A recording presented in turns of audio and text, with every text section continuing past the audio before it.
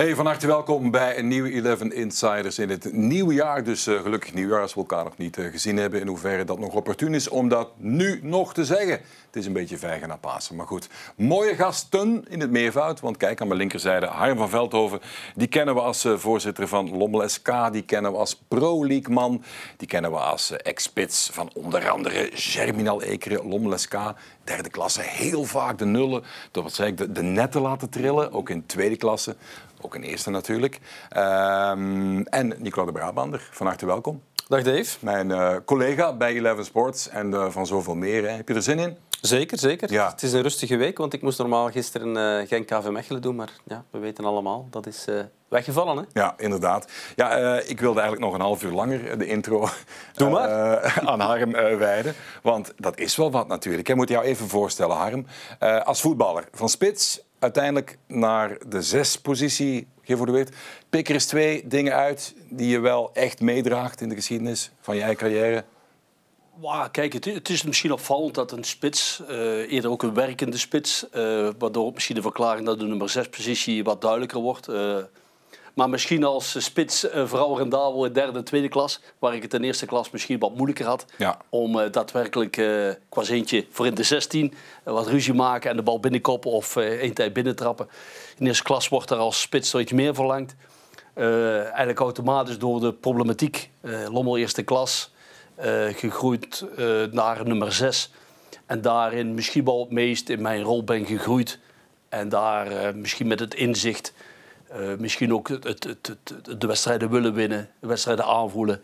Soms scheidsrechters manipuleren, soms ook wat mensen hier wat irriteren om daar een rendement te hebben om een wedstrijd naar je hand te zetten. Hoeveel meter en centimeter stijg jij boven de zeespiegel uit qua gestalte? Want maar goed, ik heb altijd gediscussieerd. Op mijn metingen was het altijd 1,79 meter. Zoveel waar ik kwam, zeg ik ben 1,80 meter. Ja. En mijn vrouw zei dan altijd, nee Harm, je bent 1,79 meter.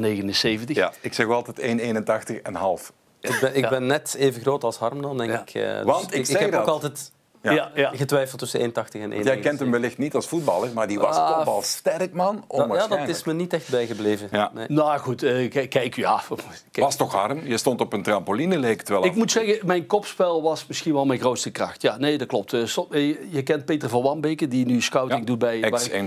Samen met... Ja, waar ik ook mee heb gespeeld in Ekeren. Die zei altijd, volgens mij kan Harm harder koppen dan hij kan schieten. Ja. Misschien is mijn schot heel zwak. Maar ik moet zeggen, ja, kopspel was wel een van de dingen wat ik... Ik kon wel een bal raken, ik kon er naar kijken en die leggen. Wat ik nu wel veel minder zie. Daarna zijn er wat studies geweest, is koppen wel gezond. Ik heb het gevoel dat niemand nog durft te koppen. Maar ik deed dat graag. Ik was graag in de 16, een beetje rommelen, een beetje bewegen en dan voor die bal komen. En dan was het met de koppel soms wel interessant om een beetje Gert Muller-stijl, om die bal op die manier binnen te tikken. Ja, dat was een van de dingen. De bomber. Ja. Op mijn manier, maar goed, in die tijd van Ekeren. Maar ook in de tijd van Lommel. Lommel in derde klas, dat maakte ik elk seizoen. Ik denk dat ik daar toch wel... In de tijd Gerbo Ekeren, de 4 seizoenen...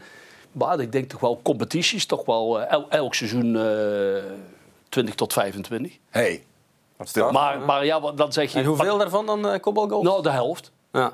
De helft. En dubbele premie, Jos Verhagen? Jos Verhagen had dat goed gezien. Maar veel op assist van die niemand meer kent van Peter Ruts. Die we toen kregen van... Maar die kennen jullie allemaal. Was het dan vooral op spelervattingen? Op vrije vooral voorzetten. Hè? Ja. Dus voor mij was het interessant om een actie te hebben op de zijkant. Ja. Een ploeg die hoog speelde.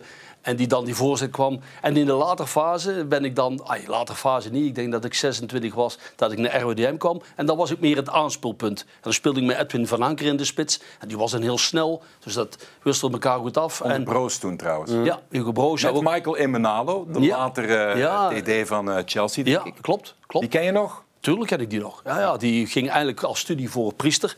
En die is dan een heel andere richting opgegaan. Nee, ja. Dus, maar dat was dan met Patrick Terrein, met Rick de Vrieze en Pascal Jacobs.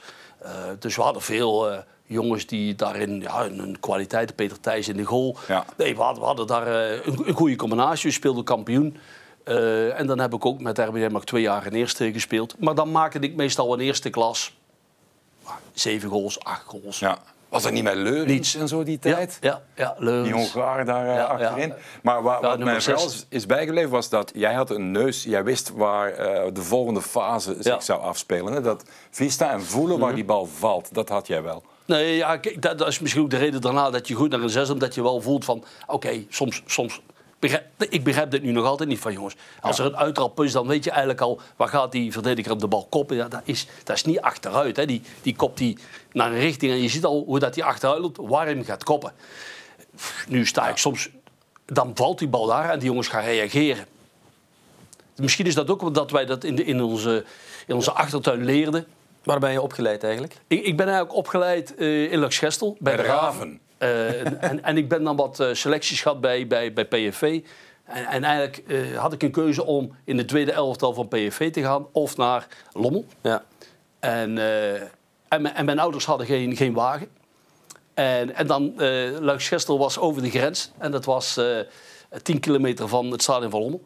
En dan ben ik naar Lommel gegaan. En reed ik eigenlijk de eerste jaar elke dag met mijn fietsje eerst naar de school. Mooi, ja. Maar goed, dat is... Voor we naar de Actua gaan, want hier kunnen we echt uren over praten. Ik wil nog één ding meegeven, want ik speelde toen in de jeugd bij Lommel. En het was tweede klasse en ik denk dat Lommel net was gepromoveerd van derde naar tweede of een jaar later. En hij kwam met Ekeren op bezoek. Ekeren was kampioen in derde klasse A of B, weet ik veel. Ja, ik denk B toen, ja. En die pakken meteen de eerste periodetitel op het veld van zijn ex-team 0-3. Hij scoort 2 keer. En jij stond in de tribune? Of, toen net zelf gevoetbald. En dan natte haren en een oxo die nog aan het verteren was. Want dat dronken we toen in de rust. Het was koud toen, denk ik. De Pro League moeten we even erbij pakken, hè, want er is heel veel om te doen. Wat is exact jouw rol? Je bent er ingerold, denk ik, via Philippe Bormans. Of hoe ging dat? Of die vroeg jou? Nee, het was eigenlijk zo. Natuurlijk ben je in eerste instantie verantwoordelijk voor je club. En dan ga je naar de algemene vergaderingen. En het is eigenlijk gekomen dat Union zou gaan promoveren. Ja. En dat Philippe vervangen moest worden voor vertegenwoordiger van 1B, is er eigenlijk de vraag gekomen, Harm, is dat ook niks? We vinden dat iets voor jou is. En dan heb ik dat natuurlijk eerst wat gekoppeld naar al de 1B-ploegen. Vinden jullie dat ook iets voor mij is? En die vonden dat? En die vonden dat. Dan heb ik gezegd, oké, ik wil dat wel proberen om te kijken wat ik daarin als meer voetbaldier kan doen. En dan ben ik eigenlijk in het bestuur gekomen van de Pro League. Ja, Walter Dame was op datzelfde moment. Ja. Hoe spraken jullie daarover? In welke termen? Nou kijk, er zijn natuurlijk verschillende kandidaten. Daar wordt gekeken, waar worden de stemmen aan gegeven? En dan was heel sterk, daar moet toch wel iemand van 1B ook in die bord zitten. Maar er wordt gestemd. En ja, gelukkig vond iedereen dat, of bijna iedereen, ik geloof dat ik daarin ook heel veel stemmen had, dat ik daar wel een verdienste zou kunnen hebben. Maar ik heb me daar ook altijd wel weer een beetje een buitenbeentje gevoeld, omdat ik het over het algemeen wel veel minder juristisch en als een advocaat bekijk. Ik zie het natuurlijk veel meer vanuit een voetbalachtergrond. En ik voel wel dat ze het ook appreciëren. Maar ik voel wel dat ik daarin soms wel dingen zeg waar ze eens van staan te kijken. Is dat nu zo belangrijk? En ja, natuurlijk, het gaat over voetbal. En natuurlijk op papier moeten er heel veel zaken uitgewerkt worden. En vind ik het wel belangrijk dat we dit wel juist blijven benaderen. Nicola, ik wil jou even fly on the wall laten zijn. Hoe denk jij dat de gemiddelde vergadering van de Pro League, schets eens even qua sfeer in je hoofd, hoe zou dat er kunnen uitzien? En dan toetsen we dat aan de realiteit zo meteen bij. Wel, ik ben een beetje bevooroordeeld, want ik heb deze week in de krant gelezen dat de laatste meeting 4,5 uur heeft geduurd. Nou. Dus ik zou zeggen, het duurt lang, het gaat er misschien wat technisch aan toe. Aangezien jij ook zegt, soms wil ik het hebben over voetbal. Ja. Dus ja, ik ben wel benieuwd als je zegt, soms zeg ik dingen waarvan de rest staat te kijken, dan ben ik benieuwd wat je daarmee bedoelt. Nou nee, kijk, er zijn heel veel verschillen ten opzichte van andere landen. We hebben natuurlijk onze stemrechten, wat ook niet zo vanzelfsprekend is. We hebben natuurlijk onze formats en natuurlijk onze tv-gelden, hoe dat verdeeld wordt. Daar zitten in heel veel zaken niet zoveel logica in. En dan wordt het heel veel beschermd. En sommige dingen mogen ook beschermd worden, maar ik ben altijd van mening, je moet wel naar de toekomst blijven kijken. Je moet wel perspectieven blijven bieden voor al de clubs die profvoetbal willen gaan spelen. En daarin had ik wel het gevoel, het betert en betert, dat iedereen bezig is, hoe heb ik zoveel mogelijk tv-geld En hoe kom ik in de competitie? Ja, wat met zijn eigen club. Ja.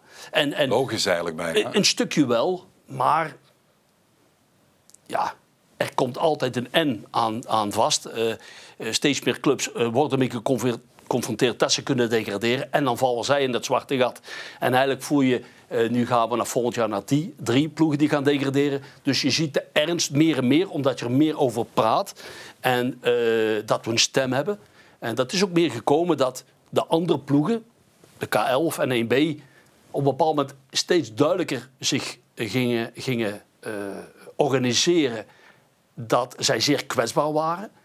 En door het feit dat op een bepaald moment Anderlecht wat weg was en Club Brugge uit het bestuur was gestapt, voelde je eigenlijk dat heel het geheel uit elkaar aan het groeien was. En daar voelde je wel, zeker in het laatste jaar, nieuwe ontwikkelingen. En iedereen beseft dat wij naar nieuwe formats moeten. Dat wij eerder naar het jaar 24, 25 naar duidelijkheid moeten kunnen groeien. Waardoor iedereen met zijn eigen visie een plan kan opstellen. Wie zijn je bondgenoten als je het algemene belang verdedigt? Tegenovergestelde van het lobbyen per club? Nu in eerste instantie verdedig je natuurlijk 1B. Maar eigenlijk zou het de kunst moeten kunnen zijn om het geheel te blijven zien. Zou? Nee, maar dat is ook het streven wat ik iedere keer... Je moet een compromis maken. Je kan nooit niet, als je iets verandert, voor iedereen de juiste, perfecte doelstellingen creëren. Daarin probeer ik elke keer aan te geven... Kijk, wie bepaalt ons voetbal? Natuurlijk de topclubs. En die brengen ook een hoop geld binnen. En dat is het uithangbord toch altijd van de competitie.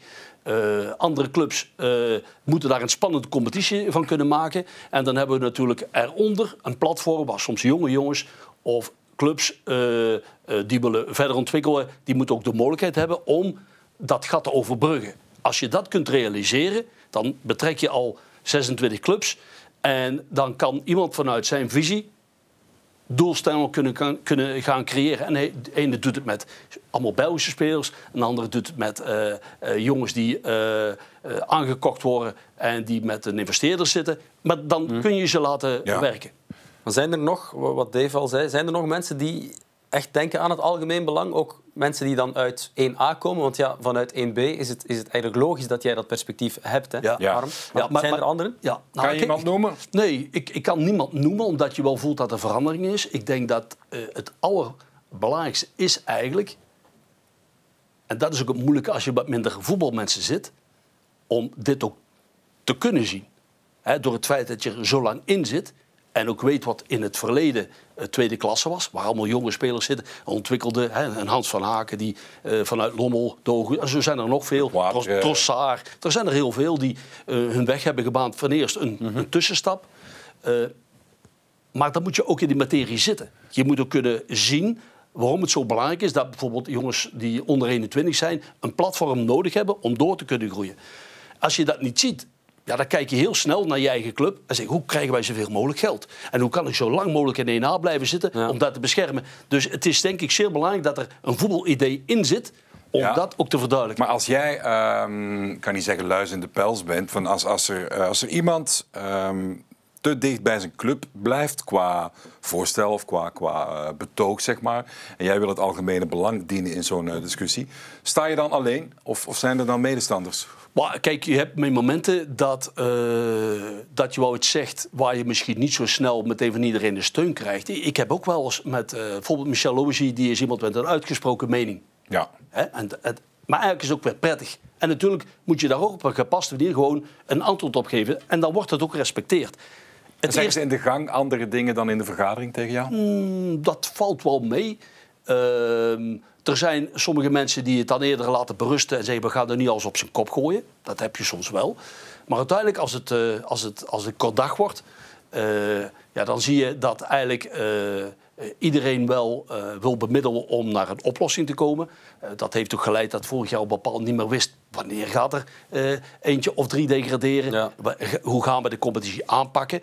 Hebben wij in 1B nu 8 clubs of hebben we er 6? Ja, dat kan toch niet? Maar dit zijn ontwikkelingen die zich voorgedaan hebben. Ik denk dat dat nu in de toekomst veel minder gaat gebeuren.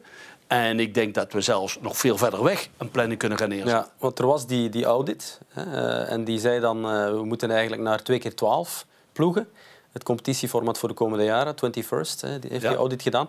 Wat is jouw mening daarover en wat is je inschatting? Gaat dat ervan komen op termijn of niet?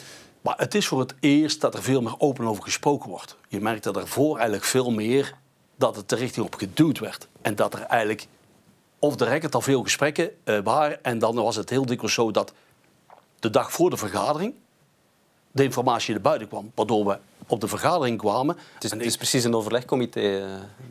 En dan was het eigenlijk al heel moeilijk om daar je tegen te wapenen. Dat soort manieren van werken, dat kun je gewoon niet toestaan. Lobbyisme eigenlijk. Lobbyisten, dan is het al, hoe gaan wij met bepaalde mensen iets kunnen doorduwen. En we houden dat zo lang mogelijk stil, want anderen kunnen zich niet voorbereiden. De dag voordien heel laat wellicht. Dat is soms zo, voor dat soort zaken. Dat gebeurde concreet, dat je op e-mail plots zag, er komt hier iets binnen voor morgen vroeg? Ja, dat is dus zeker in het verleden gebeurd. Over grote zaken? Of? Ja, soms, ik vind elk ding is een grote zaak. Heb je een voorbeeld? Nou, kijk, zonder clubs te noemen? Nee, maar ik denk het belangrijkste is dat het wel eens gebeurt. En of het nu klein of groot is, wat voor de ene klein is, is voor de andere groot. Ja, natuurlijk. En we hebben vorig jaar ook veel situaties gehad met corona. En we hebben ook veel situaties gehad met de format of met situaties die voor de ene club wat gunstiger waren dan de andere. Je moet het op termijn vermijden. En hoe meer dat je voorbereid bent en open spreekt over die problematiek die er dan ook is, hoe sterker en gewapender dat je als organisatie er ook uitkomt.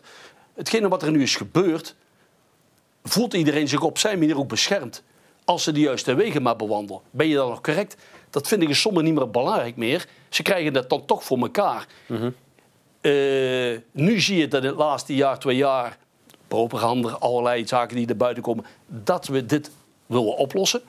En het is heel vervelend voor de mensen die nu vernieuwing willen aankondigen, dat die natuurlijk nog met de shit zitten die er eigenlijk is gebeurd. En dit hopen we natuurlijk allemaal dat het zo snel mogelijk verduidelijkt wordt. Want je bedoelt propaganda en de nasleep? Ja, dat duurt natuurlijk zeer lang. Dat zal een zekere impact hebben op bestuurstoppen allerlei natuurlijk. Maar het meeste is eigenlijk al gebeurd, Dave. Ja. Eigenlijk is het meeste al gebeurd, alleen komt het nu terug. Eigenlijk is het 3, 4 jaar, 5 jaar geleden is natuurlijk heel veel toegelaten geworden, waar dit is kunnen ontstaan.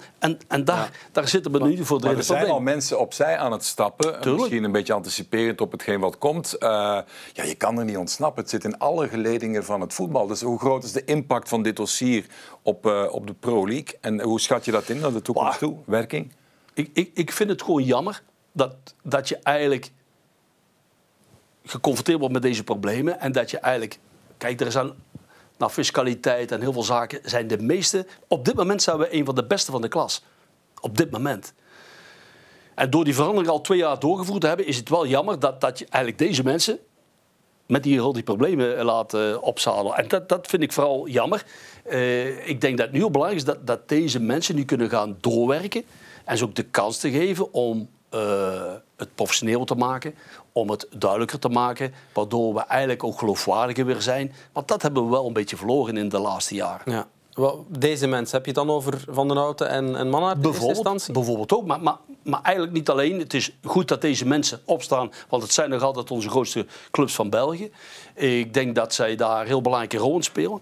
Daarom ben ik ook blij dat ze dat ook doen. Maar het is ook aan de anderen om het ook te beseffen. Hoe bedoel je dat? Te beseffen vooral dat we veel meer als een eenheid moeten functioneren.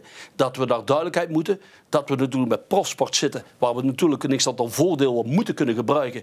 Want anders dan kun je in het Europees voetbal niet meer wedijveren tegen de rest. Maar het moet gewoon duidelijk en correct zijn. En is dat met Van den Houten, Mannaert, is dat een grotere garantie in vergelijking met het verleden dat het algemene belang gediend gaat worden?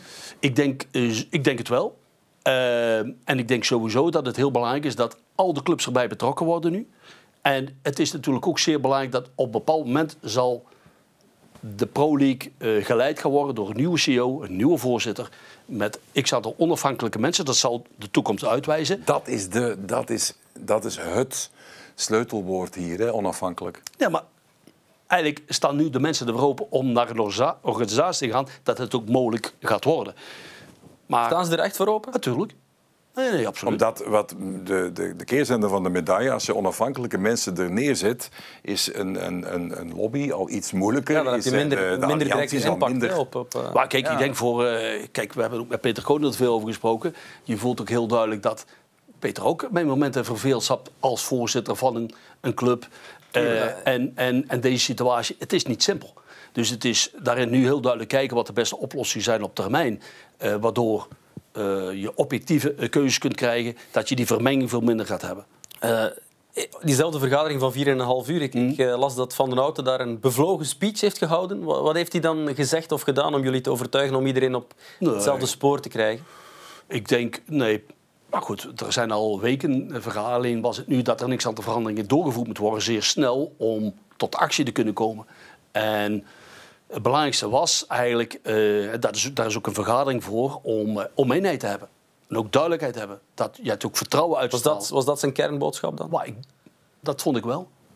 En je ziet dat Wouter veel inhoud heeft. Dat hij daar de goede bedoelingen heeft. Dat Vincent ook daar een enorme ondersteuning in is. Maar ondanks dat is het voor ons allemaal belangrijk dat de rest van de clubs natuurlijk openstaan om dit ook mee te realiseren. En daarom is het goed dat deze stap gezet kan worden. En dan moet je ook vertrouwen geven om tot ontwikkeling te komen. Kan je eens iets hardop denken, carte blanche? Waar wil je naartoe? Iets concreet wat zij zullen moeten verwezenlijken? Wat jullie dan als Pro League in geheel graag naartoe willen? Zijn er zo concrete dingen waarvan je droomt? Eigenlijk zeg je vooral... Kijk, wat belangrijk is dat er duidelijkheid komt op het financieel vlak. Hoe gaat het eigenlijk qua RSZ-zaken waar je in één keer midden in de competitie zit, waar ze zeggen, kijk, dit gaat ingevoerd worden van 1 januari. Ja, er is geen enkel bedrijf waar je kunt zeggen, dit gaat in 1 januari. Iedereen heeft zijn begroting, dus voor elke club in coronatijd is dit eigenlijk al een mes in de rug. En dat er zaken besproken moeten worden, dus dat is een enorm belangrijk punt, wat zeer zwaar weegt in deze tijd van het jaar. Dus daar is het vol een overleg. Natuurlijk, hoe gaat de situatie verder ontwikkelen met supporters of niet? Daar zijn belangrijke gesprekken voor nodig. Ja. Dat is voor het voetbal zeer belangrijk. En natuurlijk op termijn gaat het ook zo zijn naar de formats toe. Waar gaan we nu daadwerkelijk naartoe gaan met elkaar? Dat we daar ook al richting. En natuurlijk de invulling van de nieuwe CEO en de nieuwe voorzitter zijn natuurlijk ook zeer bepalend. Ja. Want die gaan toch ook een heel belangrijke rol spelen voor de toekomst. En is er bereidwilligheid unaniem naar onafhankelijkheid toe te streven qua mandaten? Iedereen is daarvan overtuigd dat dat de toekomst is? Nou, iedereen is ervan overtuigd dat wij een richting op gaan om die dingen te veranderen. Dat was ook al daarvoor zo. Want je moet voldoende voetbal-know-how ook dat klopt. Dat was ook een van de aanbevelingen, hè? Na die audit, onafhankelijke bestuur. Ja. En het was ook eigenlijk al met Pierre-François zo dat deze weg was ingeslagen. Alleen met Wouter en Vincent ga je nu wel in een nieuwe dimensie al. Waardoor je meteen een nieuw inzicht krijgt. En ja, oké, het is altijd wat moeilijk om die overgang op een bepaald moment ook te creëren. Maar hij moet een keer gebeuren. Ja, waarom is het nu zo snel gegaan met Pierre-François? Want hij was vooral de man die met die RSZ-afwikkeling bezig was. Is het daardoor of ook door het COVID-protocol van vorige week? Want zijn mandaat liep ten einde, maar hij heeft jaren wel overleefd en nu plots op een paar dagen. Wel vaak ter discussie ook wel eens gestaan in het verhaal. Ja, natuurlijk. Maar dat is ook een hele moeilijke. Vind jij het een goede beslissing? Maar kijk, ik denk, persoonlijk vind ik het, als je een verandering gaat doorvoeren, is het meteen soms ook beter dat het gewoon gebeurt. En als dat er niks aan de voorwaarden zijn waar het aan gekoppeld wordt, dan moet je erin door. En dat het dan op dat moment ook pijnlijk is zo. Want wie het ook is, hoe oud dat je bent of hoe jong dat je bent, dat komt altijd op een bepaalde manier ook aan. En soms voel je ook wel eens, ik heb als trainer ook ooit wel eens meegemaakt, misschien is het beter dat ik nu afscheid neem van deze situatie. Laat nieuwe mensen dit gaan doen. Wat wil ik nu nog die 3, 4, 5, 6 maanden allemaal nog willen zeggen? Dus dat blijft ook soms heel persoonlijk. En dat vind ik ook heel moeilijk om te antwoorden. Maar dat is het gevoel wat ik heb. Ja, en je leest ook wel eens dingen. Is het Wouter en Vincent Manhart? Of is het toch eerder Van den Houten die ze op termijn naar voren schuiven? Dat lees je ook wel, hè? Dat dan de man zal worden die het allemaal zal gaan boetseren en toch de neus in de juiste richting zal. Hoe zie jij dat? Ik denk dat je dat altijd in een team moet zien. Ja. Ik denk dat je... En ook de andere mensen die er, zoals de board of ook al de mensen die een profclub leiden, zo in dit geheel moeten mee kunnen. Maar anderzijds, als we even kort door de bocht gaan, jij gaat er prat op, dat probeer je ook hard te maken, dat je altijd het algemene belang ook dient, naast het belang van 1B in je eigen club Lommel SK zijnde. Zou het opportun zijn dat een Harm van Veldhoven zo'n organisatie leidt? Kan dat überhaupt? Los van G5, G7-toestand. Zou je dat willen? Nee, dat zou ik niet willen. En waarom niet? Omdat ik ben eerder ook een voetbaldier. Ik heb daarin bepaalde kwaliteiten.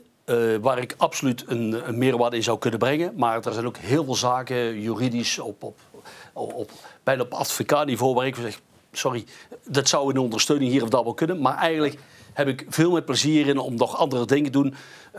Ik ben er ook een beetje ingerold.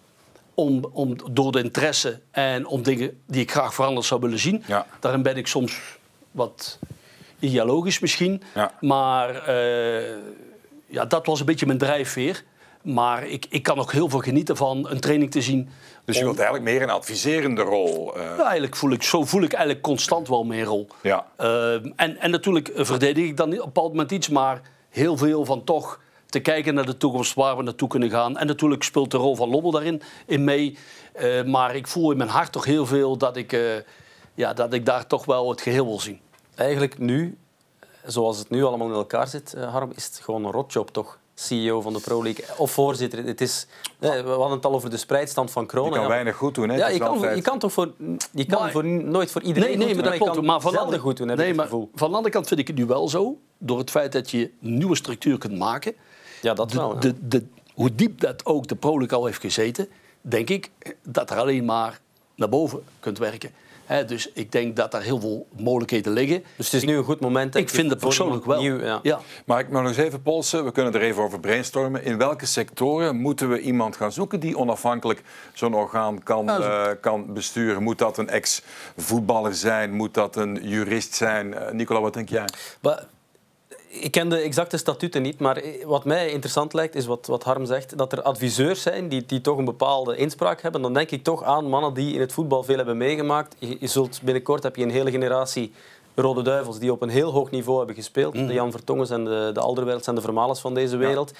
Je hebt mannen zoals, ik opper maar iets, Frankie van der Elst bijvoorbeeld. Die is nu niet meer actief in het voetbal, behalve bij ons. Ja. Die heeft er ook een hele goede kijk op. Die heeft geen voorkeur voor deze of gene club. Ik vind dat je dat soort mensen... trouw? Ja, ik vind dat je dat soort mensen moet gaan inschakelen en hun know-how gaat gebruiken. En je kan ook kijken hoe ze het in het buitenland doen. Daar heb ik minder zicht op, Harm, jij misschien meer. Daar is het wel mensen die uit de voetbalwereld komen, maar niet specifiek vanuit een club. Maar wat ik ook persoonlijk heel belangrijk vind, de combinatie van de president en de CEO. Ik vind bijna al dat je dat bijna aan elkaar moet koppelen. Omdat dat zijn natuurlijk de twee schakels die elkaar perfect moeten aanvullen. Dus eigenlijk zou je al bijna daar een combinatie moeten hebben. Voetbal, jurist... dat wil ik ook nog zeggen. Ja? Die juridische kant van de zaak moet ook wel... En dat is bij ex-voetballers niet altijd even evident. Dus je hebt ook wel misschien meer managementprofielen nodig. Hè? Dus daarom zeg ik ook een beetje die combinatie kan tot de perfecte duo leiden.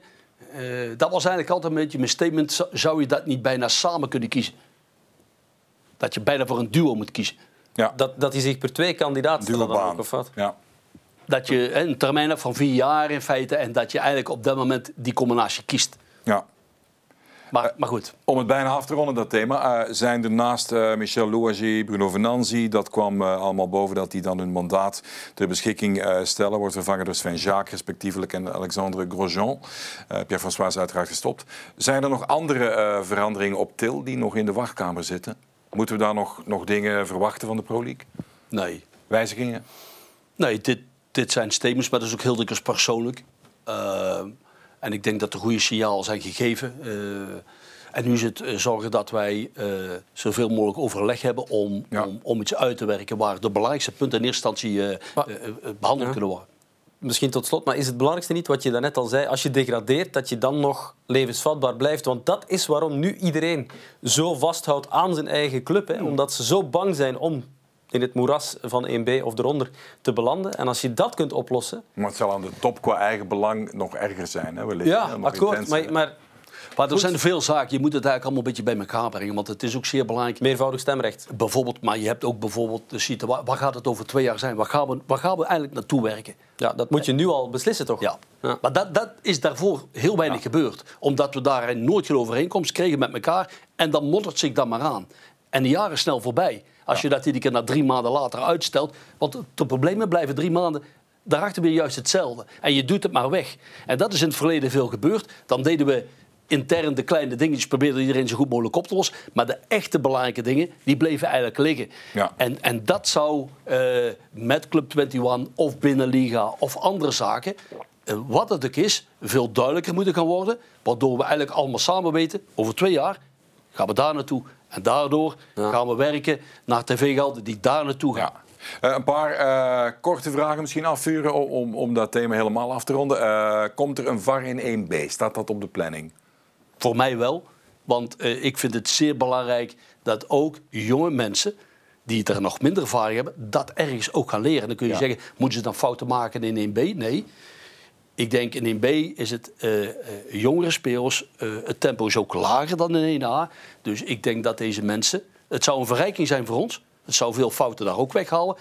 En we weten ondertussen allemaal dat het een speciaal vak is dat ook geleerd moet worden. Dus het komt er? Ik hoop dat. Het staat in ieder geval bij mij iedere keer op de lijst om het naar voren te brengen. Ja. Maar het wordt heel dikwijls nu nog, want het zijn allemaal extra kosten. Ja, het is wel gewoon profvoetbal ook, hè? Dus 100%. Ja, want ik heb wedstrijden gezien die ik begrijp dat werden door bepaalde beslissingen die dan niet correct waren of wel correct. Het is al regelmatig teruggekomen. Het is nu iedere keer nog een beetje weggeduwd. Ik zal het terug blijven brengen, omdat ik het heel belangrijk vind, ook voor 1A. Ja. Ook belangrijk voor 1B. Het is profvoetbal. Wij moeten er naartoe werken of middel gaan creëren dat het mogelijk gaat worden. Ja, dan de U23 of de belofte-integratie van die teams. Ik denk dat we Anderlecht Brugge, wat was het? Wie komt er nog bij? Genk. Wie komt er misschien nog bij? Wie strijdt er nog voor? Gent, om in tweede Standaard. 1B trouwens. Gent, Standaard. Die zitten zo'n beetje op de 4e, 5e plaats. Ik bedoel het positief hoor, maar zitten mensen te wachten op de duels onderling tussen die belofte-elftallen? Televisiematig? Ja, kijk, dat is ook een punt die ook nog besproken gaat worden. Ik heb vernomen van de topclubs dat ze daar niet op staan te wachten. Dat ze absoluut interessant vinden op tv te komen, maar de productiekosten die eraan gekoppeld zijn, is het niet interessant genoeg dat de 1B-ploegen en speels tegen onder de 23, dat ze uitgezonden worden, maar dat daar misschien de duels onder elkaar niet uitgezonden worden. Dat kan allemaal nog. Dat wordt nog besproken. Is ook heel belangrijk wat Eleven daar ook van denkt. Om ook de juiste formule op termijn bij elkaar te gaan brengen. We hebben daar heel toevallig gisteren over gesproken. En wij gaan dat binnenkort ook doorspreken met de andere partijen. Om zo duidelijk mogelijk iets te kunnen brengen. Niet dat voor die en die instantie het interessantste is. Je voelt nu bespreken, ook de reglementen, waar moeten de onder 23's aan voldoen. Wat zijn de onder 23... de ene week met een half sterrenelftal voetballen. Dat het heel duidelijk wordt. En dan ga je door, wat is nu belangrijk, hoeveel wedstrijden moet er uitgezonden worden, waardoor het ook productief blijft, het interessant blijft. Het niveau, impact erop. Want we zagen Club Next, was een moeilijk verhaal. Als je dan met de Kuiper van de Keibus, wie zat er nog bij van de Bremt, als ze meededen, dan werd er regelmatig wel eens een puntje gepakt.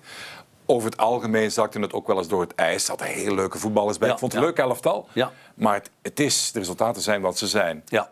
Nu, zij zijn erin gegooid geworden. Ja. Last minute. Wat doe je nog 4 weken voor die competitie begint? Ze zijn erin gerold. En zij kijken, het is aan Club Brugge. En ze zijn gestart met hun spelers. Al de clubs zijn veel beter voorbereid. Die hebben vorige zomer eigenlijk al spelers gehaald om... In functie. Ja, dus die zijn een stuk sterker. En we weten allemaal, als je daar 4, 5 jongens met iets meer kwaliteit bij kunt zetten, krijg je een heel ander elftal. Dus ik denk dat je daar een competitie krijgt waar we misschien soms de meeste discussie gaan hebben van oké, ene wedstrijd zal er een paar daar spelen, dan de week erop misschien weer wat andere. Daar zal voor 80-90% hetzelfde elftal zijn. En hier of daar krijg je discussie, heb je daar geen competitievervalsing. Ik zeg altijd, als je die wedstrijd niet kunt winnen, dan moet je naar jezelf kijken. Je moet niet te flauw doen. De ene keer zal er eens eentje meedoen, de andere dat weer niet. Is bij ons ook zo. Ja. Dus ik vind gewoon... Open kaart. Ik denk dat het een goede zaak is voor de jonge jongens om door te kunnen groeien. Dat is ook toen gebleken. Die jongens zijn ook in de tweede ronde toen enorm doorgegroeid. Absoluut. Waar sommige jongens zich Sandra leerden we kennen. Absoluut. En er zijn sommige jongens die nu in Club Brugge het mooie spel spelen, die daar ook een heel belangrijke stap hebben gezet. En jongens van Westerlo, die komen nog terug hoor. Die de Kuiper en van de Keibus. Ja, dus ik denk dat er heel veel goede zaken aan gekoppeld kunnen worden. Er komt ook, moeten we niet omliegen, er komt ook een interessante financiële zaak rond, waar ook de 1B-clubs ook daar hun financiële compensatie ook wel een beetje kunnen corrigeren. Die gaan meer geld krijgen? We gaan meer geld krijgen door het feit dat deze geld moeten betalen om ingeschreven te worden. Dat wordt verdeeld door de clubs die ook aan de 1A-licentie voldoen. Waardoor we ook de kwaliteit en totaliteit hoog genoeg houden. Ja. Nog even om dat dan helemaal laten sluiten, het Pro-League gedeelte. Het COVID-protocol. We hadden Mechelen wilde niet afreizen naar Leuven. Als je dan de verhaal hoort van Wouter Franke, dan valt er wel iets voor te zeggen. Jongens die naar de hartspecialist gestuurd worden. Ik weet ook niet in welke mate dat allemaal, in welke mate we dat moeten inschatten. Ik zie jou bedenkelijk kijken. Maar kijk, iemand die corona heeft gehad, zo'n jongen heeft natuurlijk op dat moment een vieze achterstand. Ja. Die is ziek geweest. Bij ons zijn ook de spelers die gaan meteen op een hartcontrole om te kijken. Maar als we even specifiek bij deze case blijven, niet, anders zou het maar kijk, het is altijd de gezondheid van spelers. Ja. Hè? Dat is niet alleen bij deze case, bij alle cases. Je hebt de reglementen opgesteld, dan moet je daar wel aan houden. En dan kan niet alleen keer een trainer zeggen, ja, maar de gezondheid in dit en dat. Nee. Ik geef daar een voorbeeld, en dat is misschien een heel direct, en dan kijk ik een beetje persoonlijk. Lommel heeft vorig jaar niet op zijn rijk aan het spelen. En jij zat in de wagen in Leopoldsburg. Ja? Wie belt jou op? Ja, goed. Er vallen mijn mailmensen op, maar ik wil to the point gaan. Ik wil vooral gaan. Het gaat over gezondheid. De situatie waar je zit, wanneer breekt corona uit en heb je er dan 7 of niet? Toen hadden wij er 5 of 6. Ja. Ja? En wij wisten op dat moment, omdat los was gebroken, op dat moment zitten er nog 2 of 3 bij. De dag erop hebben we test gedaan, toen hadden we er 9. Ja. En wij hebben gezegd, ja, wij kunnen niet gaan spelen. Daar heeft niemand naar gekraaid. Hè? Wij hebben forfait gegeven, ik heb dat voorgelegd. Er is nog later gebleken dat Serre er nog 2 jongens met een valse pas hebben gaan testen. Ja. Dan denk je, maar sorry, daar heb ik het dan moeilijk mee. Dus we hebben regels die we moeten respecteren. Dat is voor elke ploeg zo. Er is even het gat erin geweest met de keepers. Van welke keepers is een A- en een B-lijst. Dat is blijkbaar ook een van de problemen geweest. Hè. Er was een A-lijst aan het begin van het seizoen. Die wordt dan blijkbaar in de loop van het seizoen aangepast. Heb ik vernomen van de teammanager. En dan is het onduidelijk of die lijst dan ook wordt teruggestuurd naar KV Mechelen. Dan is je reglement gewoon ook te complex. Is je beslissingsproces te complex. Dus dan komt er dat soort... En bedoel je dan eigenlijk dat clubs nog te vaak de kleine lettertjes zoeken om aan een soort van algemene richtlijn te ontsnappen? Bedoel je dat er ook opportunisme bij zit? Tuurlijk is dat zo. Ja. En iedereen mag ook zijn club verdedigen, maar je moet, op dat moment zijn dat de regels, dan ga je daarnaar schikken. Ja, het is wel veranderd ondertussen. Het is veranderd. En dan zijn er ook fouten geconstateerd. Ja, en dan krijg je dit. Maar we hebben wel regels met elkaar. En die moet je dan ook respecteren. Publiek terug in de stadions, Harm. Voor wanneer is dat? Ja, goed, we weten dat er morgen een terugoverleg is, vrijdag.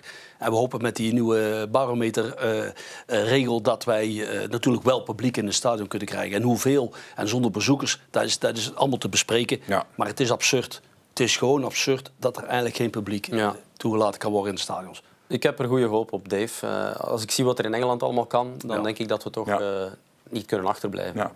In Wit-Rusland bleven ze gewoon met publiek. Ja, oké, maar dat was helemaal in het begin. En toen was er veel onduidelijkheid. Maar je kunt veel dingen zeggen.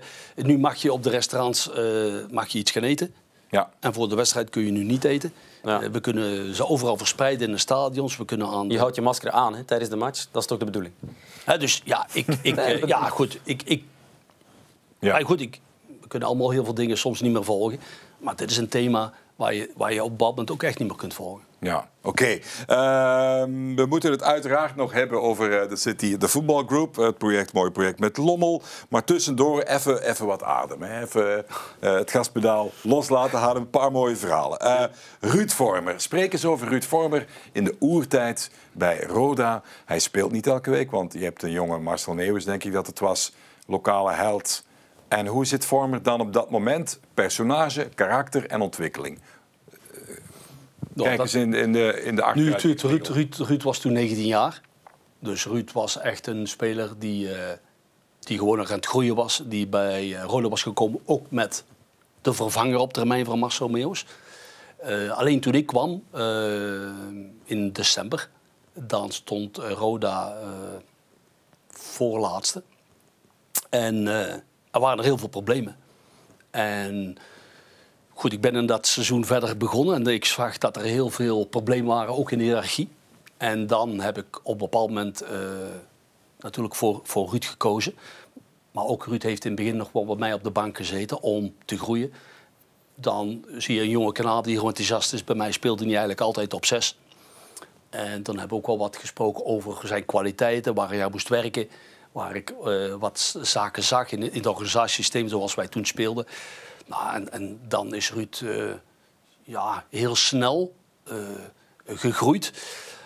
Maar bij Ruud, ongelooflijke werker.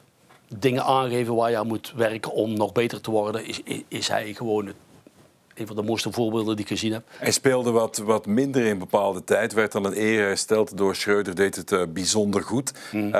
Hoe lang kunnen we die vormer nog op dat topniveau houden? Was hij te vroeg? Ik ga niet zeggen dat hij afgeserveerd was. Maar hoe zie je zijn komende jaren? Maar kijk, er zit overal op een bepaalde manier een limiet aan. Dat weet ook iedereen.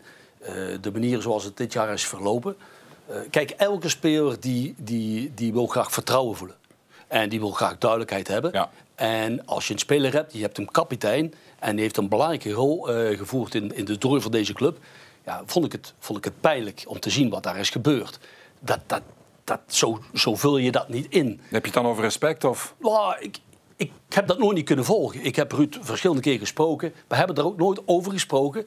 Omdat ik ook een thema vind, iets waar je wel iets van kunt vinden. Maar dat zit heel dikwijls tussen een coach, zoals je het geheel ziet, en een speler. Ik vond het altijd vervelend als iemand anders daar constant een mening over had. Want er zijn soms wel eens dingen die gebeuren waar iemand vindt, we spelen zoveel, ik wil dit en dat. Ik kan alleen dan even spreken over mijn eigen ervaring. Ja, zo'n speler die wil graag gerespecteerd worden. Die wil graag presteren. Die heeft een belangrijke rol gespeeld in die groep, is kapitein. Ja, dat hij bepaalde wedstrijden niet kan spelen, dat weet hij misschien op een bepaald moment ook wel. Maar dan kun je zeggen wanneer. Ja. Hij is een keer gewisseld op het veld van KV Mechelen bij de rust. Dat soort dingen, dat hakt erin. Hè. Ja. Dat verdiende hij bijvoorbeeld daar niet. Champions League, oké, dat is een ander verhaal.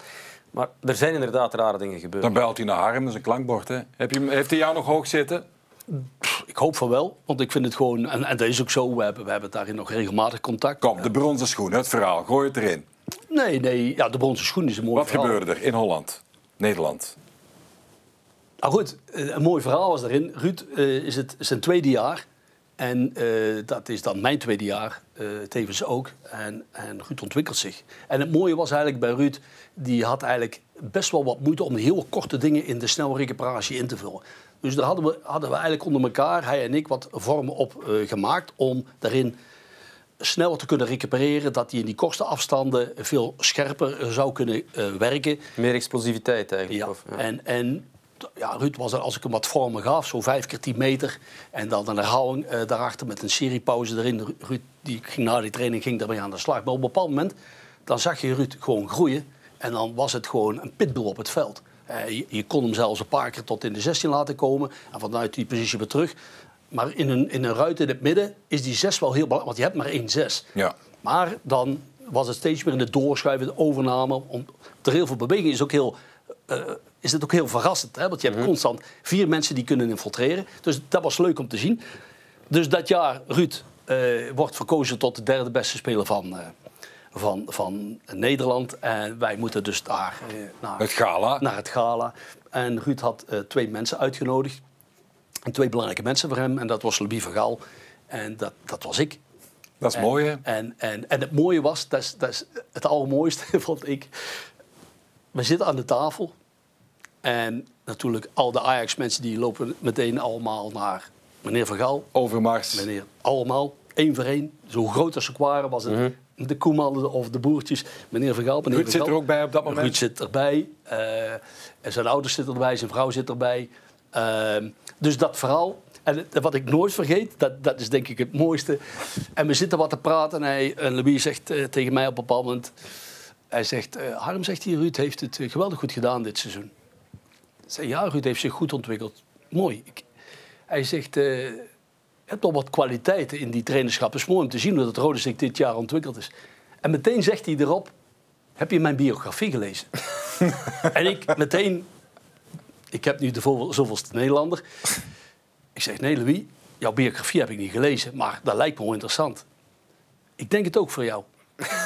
Effectief zo. Hij zegt, maar de volgende keer als je in Alkmaar speelt, dus niet zoveel mandeur, dan kan ik de biografie brengen.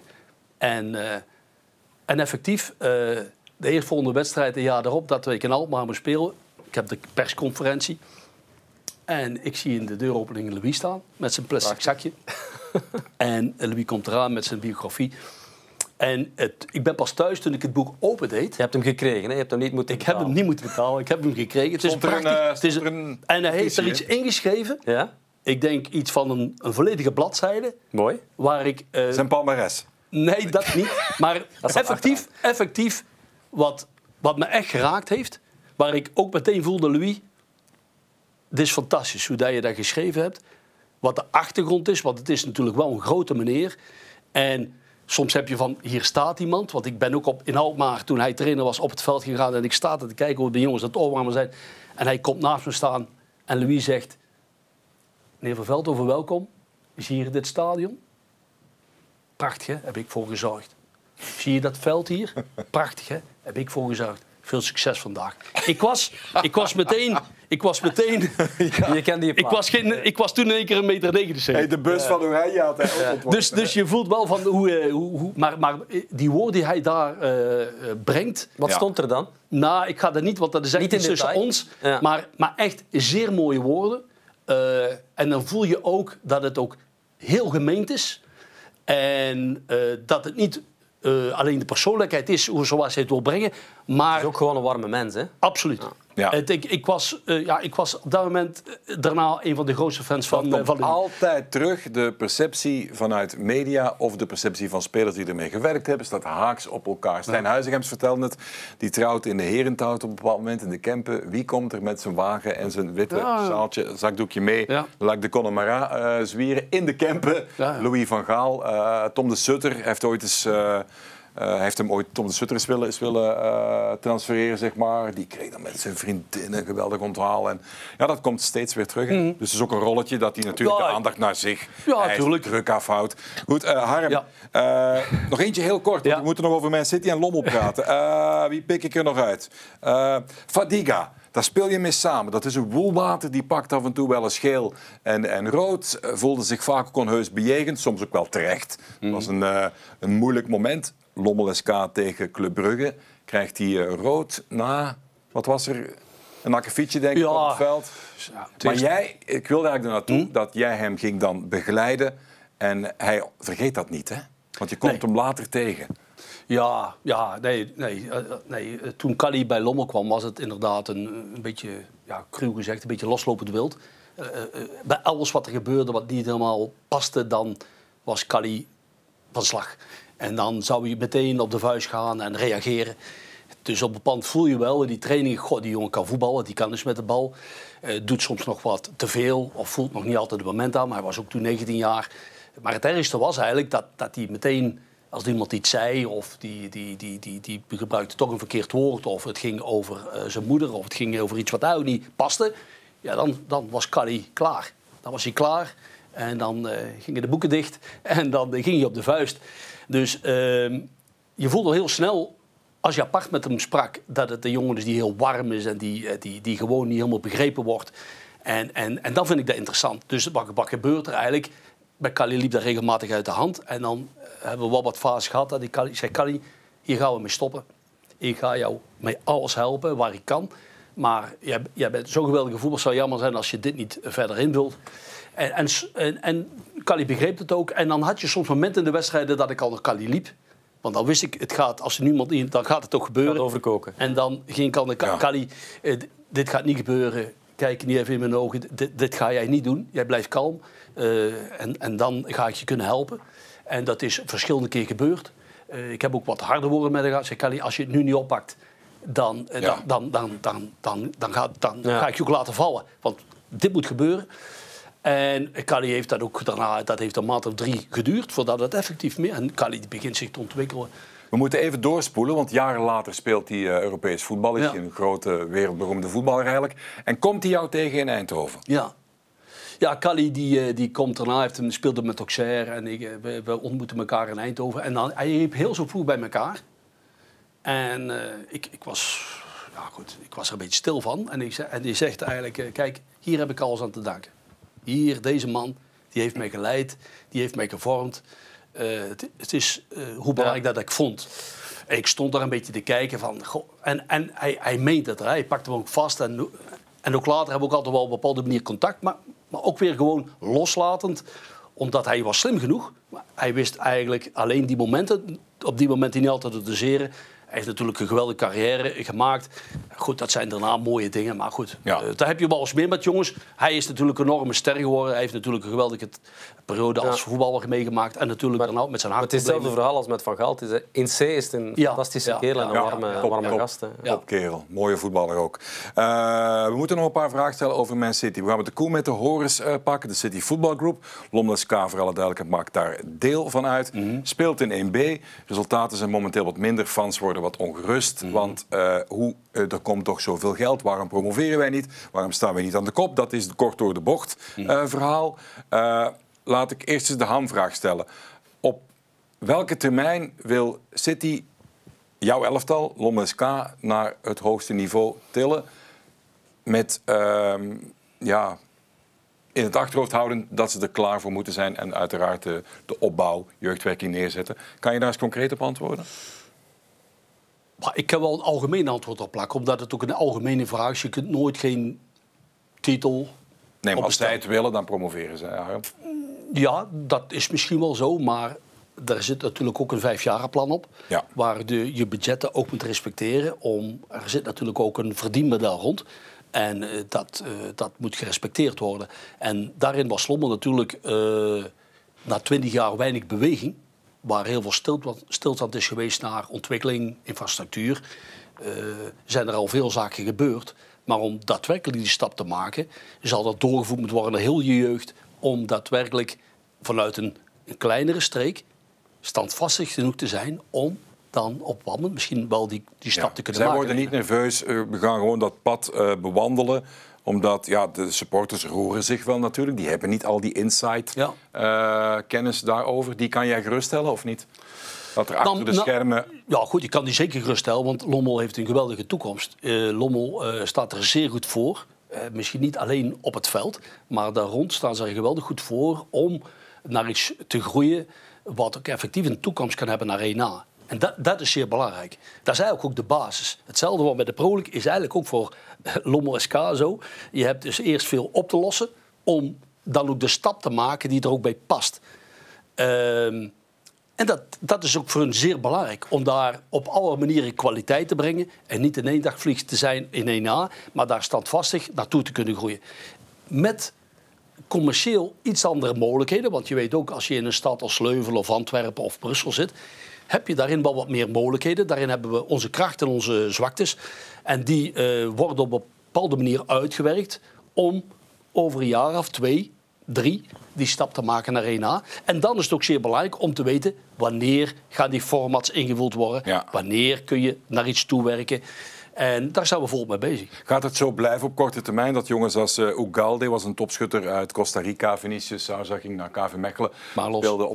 Marlos Moreno ging naar Kortrijk. Trouwens, ik word altijd uitgelachen door Gilles de Bilde en door al die Frank Boeks en zo. Want ik blijf die Marlos voorschrijven omdat ik een fan ben van goede voetballers. Ja. Zeg jij nu eens, is dat nu een goede voetballer of niet? Dat is een zeer goede voetballer. Maar het komt er voorlopig niet uit. Ja, dat is bizar. Nee, hij heeft in het begin veel gespeeld. Nu de laatste week iets minder. Je kunt één ding zeggen nog. Zijn rendement moet hoger. Ja.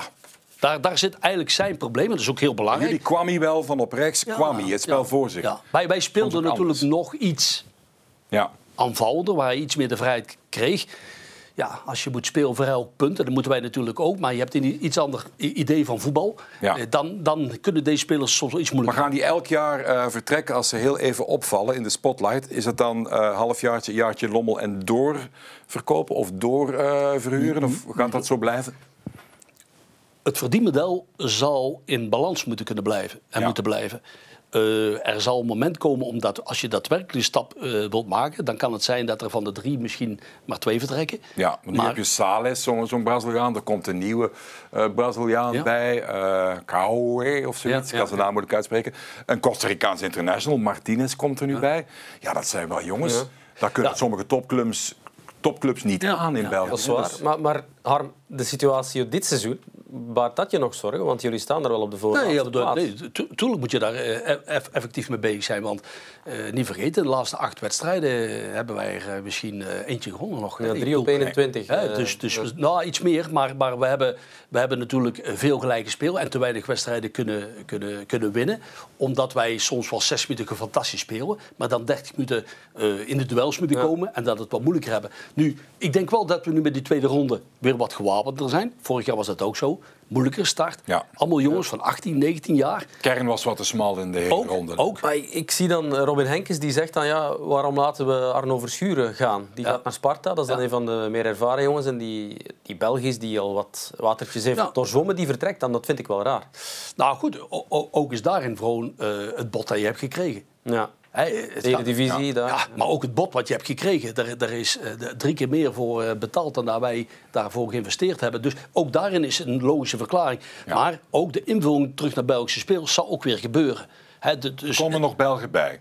Op termijn zeker. Ja. Nu voor deze break is het een beetje moeilijker. We zijn daar ook mee bezig, maar dat kan ik je niet beloven. Maar die Belgische tinten zullen altijd blijven. Want dat is ook iets wat zeer belangrijk is. Buitens was een goed voorbeeld op dat vlak. Ja, en ik heb je natuurlijk gaan leven, Robin Henkes. We hebben er niks aan te jongens die daar ook Maar het mag natuurlijk niet in de komende maanden dan fout lopen. Hè?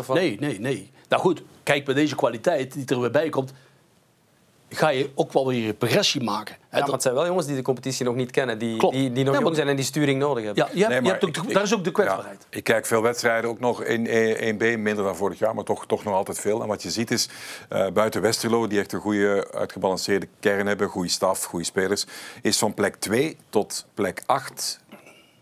een beetje met een korrel zout erbij. Was onderling, konden ze van elkaar winnen en verliezen in de onderlinge duels. Hè? Absoluut. Wij hebben 2 keer in de 93e minuut verloren van Beveren. En dan de laatste spelen we gelijk. Dus je ziet er inderdaad niet zoveel verschil. Nee. Je ziet wel dat in de winterstop bepaalde clubs zich weer wat meer gewapend hebben. Maar je hebt gelijk, wij moeten er ook attent voor zijn. We moeten niet zomaar denken met de talenten dat we dat allemaal dan maar redden. Daarin zal ook een goed geheel gevormd moeten worden. En daar heb ik ook het volste vertrouwen in. Maar dat zijn een van de processen in totaliteit die wij ook